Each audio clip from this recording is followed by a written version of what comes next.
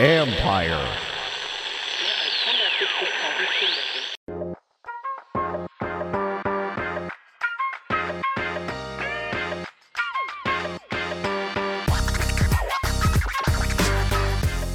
Welcome to Inside the Cap. I'm your host, Joel Corey. You can find me on Twitter at Corey Joel, CORRYJOEL. And you can also find my regular CBSSports.com column called Agents Take on Contract and Salary Cap Matters. This week we're going to discuss two things. One, how are players paid during the postseason, and also the whole Deshaun Watson trade talk. So let's start with playoff pay. Now, during the postseason, players are paid much differently than they are during the regular season. During the regular season, each player is essentially paid his base salary, 1/17 each week. That's what he gets each week. So that means that players who are making league minimum as rookies are getting $35,882 per week, because the league minimum salary is $610,000. All draft pick salaries are that. In the playoffs, at least in the first two rounds, players make less than that. For the wild card round, there's a split in how you're paid, whether you won your division or you didn't, if you participate in the wild card round. It's $30,000 for just a straight wild card team, $33,000 if you are someone who won the division. The teams with a bye have traditionally, under old CBAs, not gotten paid for the week. Now, under this CBA, they get paid like the division winners. But for 2020, because of the COVID-19 pandemic and the COVID-19 amendments, that money's not funded. That'd be for Kansas City and for Green Bay, teams with two byes. They'll get that money. It's deferred until 2024, is my understanding. Now, teams making $30,000 this week: Ravens, Browns, Colts, Bears, Buccaneers, Rams. $33,000 this week. Seahawks, Saints, Redskins, even though they have the worst record in the league, Titans, Steelers, Bills. Now, if you get past this round, next round, divisional playoffs, $32,000 for that game. Conference championship, $59,000 for participating in the conference championship. Super Bowl, the winner gets $130,000. Losers get $65,000. So, the max a player can make during the playoffs, if you come from a division winner and win the Super Bowl, is $255,000. You win the Super Bowl as a wild card team, $250,000. Now, that means that a player like Russell Wilson, Ryan Tannehill, Aaron Donald, those guys had the biggest base salaries this year. And Wilson's was $18 million, Tannehill $17.5 million, Donald $17 million. So Aaron Donald was making $1 million per week during the regular season. Today, as a wild card team, $30,000, huge pay cut. Now, Russell Wilson making $1,058,824 per week. He's making the same thing as Geno Smith for this game. There's no distinction between starters and reserves. So that means everyone in the team gets the same, so it's very socialized in that respect. Now, for, let's say, the Saints win the Super Bowl, do you think Drew Brees is going to care about making $255,000? He wants to win the Super Bowl. That's what he cares about for his legacy. The money is secondary. Now, for someone who was undrafted this year, we'll say like Saints receiver Juwan Johnson, who was on the roster part of the season and practice squad part of the season. That money means a big deal to him. Obviously, he wants a ring, but he made during the regular season $345,176. $255,000 to him would be a big deal. Now, and also during the playoffs, eligibility differs on the rounds. If you're on the 53-man roster or injured reserve at game time in the wild card and divisional playoff games, you get paid. Practice squad players don't get playoff money. They get paid their weekly salary.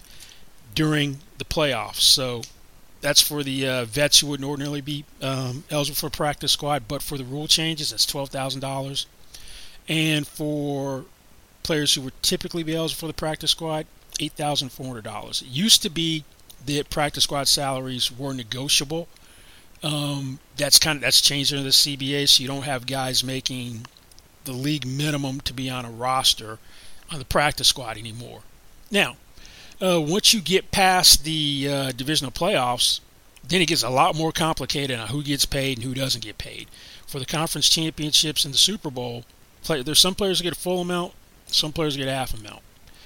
Now, if you're on the 53-man roster when the game is played, or had been on that roster for at least three previous games, regular season or playoff games, get a full amount. Veterans who are put on injury reserve during the regular seasons that are still under contract when the game is played get the full amount. Veterans with 4 more years of service, they get put on injury reserve during the preseason that are still under contract when the game is played get the full amount. Players who aren't on the 53-man roster at game time that spent at least 8 games on the roster, regular season or playoffs, provided they're not under contract to another team in the same conference, get the full amount. Now, there aren't a whole lot of those guys who are going to fit in that situation. Ted Ginn is one of those guys. He was with the Bears for 8 games. Bears, long shot to get to the conference championship. But because of that, and he's unsigned right now, he would get full amount. He'd get the same as Khalil Mack. If the Bears get the conference championship, he's getting $59,000. They somehow get to the Super Bowl. Win or lose, it's either he's getting $130,000 or $65,000. Now, you've got players who get half amount. Now, that is guys who are on the 50-man roster when the game is played that have been on the roster for less than 3 previous games, regular season or playoffs. First-year players put on injury reserve during the playoffs that are still under contract when the game is played and signed a player contract or practice squad contract in a prior season get a half amount. Players with 1 to 3 years of service put on injury reserve during the preseason that are still under contract when the game is played, also a half amount. And players who aren't on the 53-man roster at game time that spent between 3 and 7 games on the roster, that's regular season or playoffs, provided they're under contract to another team in the same conference, get a half amount. So, a guy like Damon Harrison can't double dip. Let's say Seattle gets to the conference championship or the Super Bowl. Because he's now a Green Bay Packer, he's not getting the Seattle money. He just gets throughout the playoffs whatever happens with Green Bay. Green Bay's got the bye, so if seeding holds up, he's going to be better off playoff money-wise than he would be for if he remained with Seattle. Now, there is a possibility to double dip and get paid by 2 teams during the playoffs. And I found this out years ago, representing a player, David Gibson, who was a defensive back for Tampa Bay, back when they won the Super Bowl. David got traded after, I think, playing after week 4 to the Colts. Colts make the playoffs, so David gets the money for being the Colts. Full share because he's with the Colts. He actually ended up starting at safety because of injuries. And then, because the Bucs won the Super Bowl and he hit the 3 through 7 game requirement, he gets the half share. So he got to double dip. Now, there are a couple guys that could double dip this year. Luke Wilson's in an interesting case because he could get 2 half shares. Now, he played 7 games with Seattle, and he's now back on the practice squad. So that entitles him. This is a weird situation because he wouldn't otherwise be eligible for a practice squad. Now, the rules don't say anything about him being able to get practice squad money and the playoff share for those games. So I'd assume once you get to the conference championship, he's not getting his practice squad money. He's getting the higher amount, not both. But he was with the Ravens for 3 games. So he can get Ravens playoff money and also the half share once he gets conference championship for the Seahawks, even though he's still on a contract. B.J. Finney, another guy who gets a half share, Seahawks, if they get far enough. Was there for 7 weeks, then gets traded to the Bengals. Other conference, AFC, NFC, qualifies for getting money for not being on the team. Double dipper, potentially. Jake Kumerow. He's now on the New Orleans Saints roster. They claimed him off waivers when he was released by the Bills. He was with the Bills practice squad, was up for 6 games. So he can get half share from the Bills once they get the conference championship, and also collect playoff money from the Saints. Now, one thing that the CBA doesn't address is whether you can get money from 2 teams that are playing the Super Bowl simultaneously. Since it doesn't say you can't, I'm assuming you can. So let's say Kumerow gets to the Super Bowl with New Orleans and their opponent is the Bills. He's good. The way I'm reading it, he's good either way. Then for the Super Bowl game, let's say they win.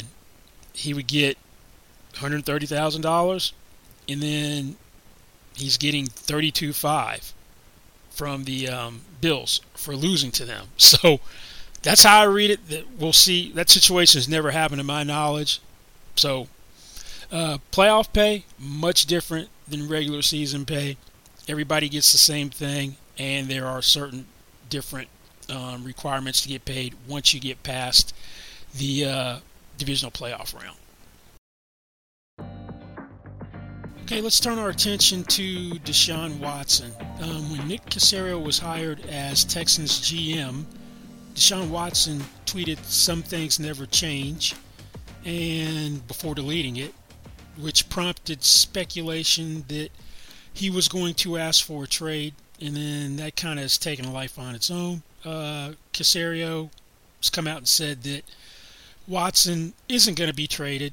I thought when it first started and started gaining traction that the whole thing on its face was absurd of trading Deshaun Watson. Let's see, guy's franchise quarterback. When was the last time a franchise quarterback signed a contract, several months later was traded? Watson signed a 4-year contract extension for $156 million, averaging $39 million per year, making him the second highest paid player in the league behind Patrick Mahomes. And what did he do this year? Completion percentage 70.2%, third in the league. Led the league in passing yards, 4,823. Second best passer rating, 112.4. So I tweeted something to the effect that there's a better chance of the Washington football team winning Super Bowl 55 than Deshaun Watson getting traded. And I still feel that way. Now, there's another obstacle before you get to any cap implications about a Deshaun Watson trade. There is language in Deshaun Watson's contract which makes that more complicated. He has no trade clause. So Deshaun Watson, when he negotiated his contract, so certain he wanted to be in Houston, he wanted to make sure they couldn't get rid of him if they wanted to. It says, clubs shall not be permitted to trade players' contract to any other club in the NFL during the 2020, 2021, 2022, 2023, 2024, or 25 NFL league years without players' prior written consent. Yes, he could waive the no-trade clause. The intention was that he wasn't going to be traded. Now, should the Texans have... first they invited him in to solicit input and then kind of ignored him.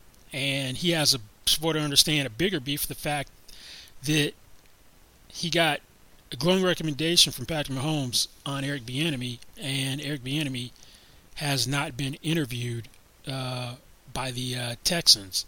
Now, this kind of underscores the difference between how NFL teams and NBA teams work. For an NBA team, with your best player, like a LeBron James, have your franchise player, you make sure he is happy.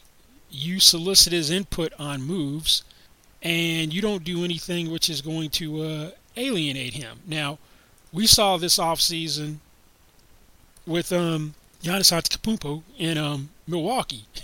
All their moves were for an audience of one, him, to make sure that he would sign the extension to remain in Milwaukee, which he did. And ignoring what a quarterback wants, a franchise quarterback, kind of seems like it's par for the course, even though you shouldn't. Just look at what happened with Green Bay this year in the draft. Did Aaron Rodgers want them to take Jordan Love? No, he wanted receiver help. So this kind of seems to happen in the NFL. But Cal McNair, the owner, has some mending offenses to do with Deshaun Watson, and Nick Caserio's first act is not going to want to be trading your franchise quarterback. Those are rare commodities, few and far between, hard to find. So you wouldn't get rid of him. Could Deshaun Watson force their hand and make it so they want to trade him? Yeah, possibly, but you don't give somebody a $27 million signing bonus and then go ahead and trade him before the next season starts. You did see that happen with Odell Beckham Jr. A couple of years ago. Giants signed to an extension. Then the next immediate offseason, traded him to the Cleveland Browns. But there had been some issues there with Odell Beckham Jr.'s behavior in New York, so just kind of weren't out as welcome. A little bit different situation, but he'd have to waive the no-trade clause. And no-trade clauses are not all that common in the NFL. You do have Drew Brees has one, Tom Brady has one, Russell Wilson has one, Larry Fitzgerald has one, which allowed DeAndre Hopkins to get one. And when I was looking at who might have no-trade clauses, I was surprised to find another one, a limited no-trade clause. Jimmy Garoppolo has a no-trade clause. In his contract, it's just for 1 year, though. It says, clubs shall not be permitted to trade players' contract to any other club in the NFL during the 2021 NFL League year without players' prior written consent. So, there's been all this trade speculation about Jimmy Garoppolo not being in San Francisco. Well, if they want to trade him to New England, he's going to have to waive the no-trade clause. Now, they could put it to this way to Jimmy Garoppolo, and I'm digressing for a second, if it got to this. You know what? You don't want to get traded, we'll just cut you. So, and maybe he didn't want him. Maybe he doesn't want to, wants to pick his own destination, but that's a whole different situation to keep an eye on.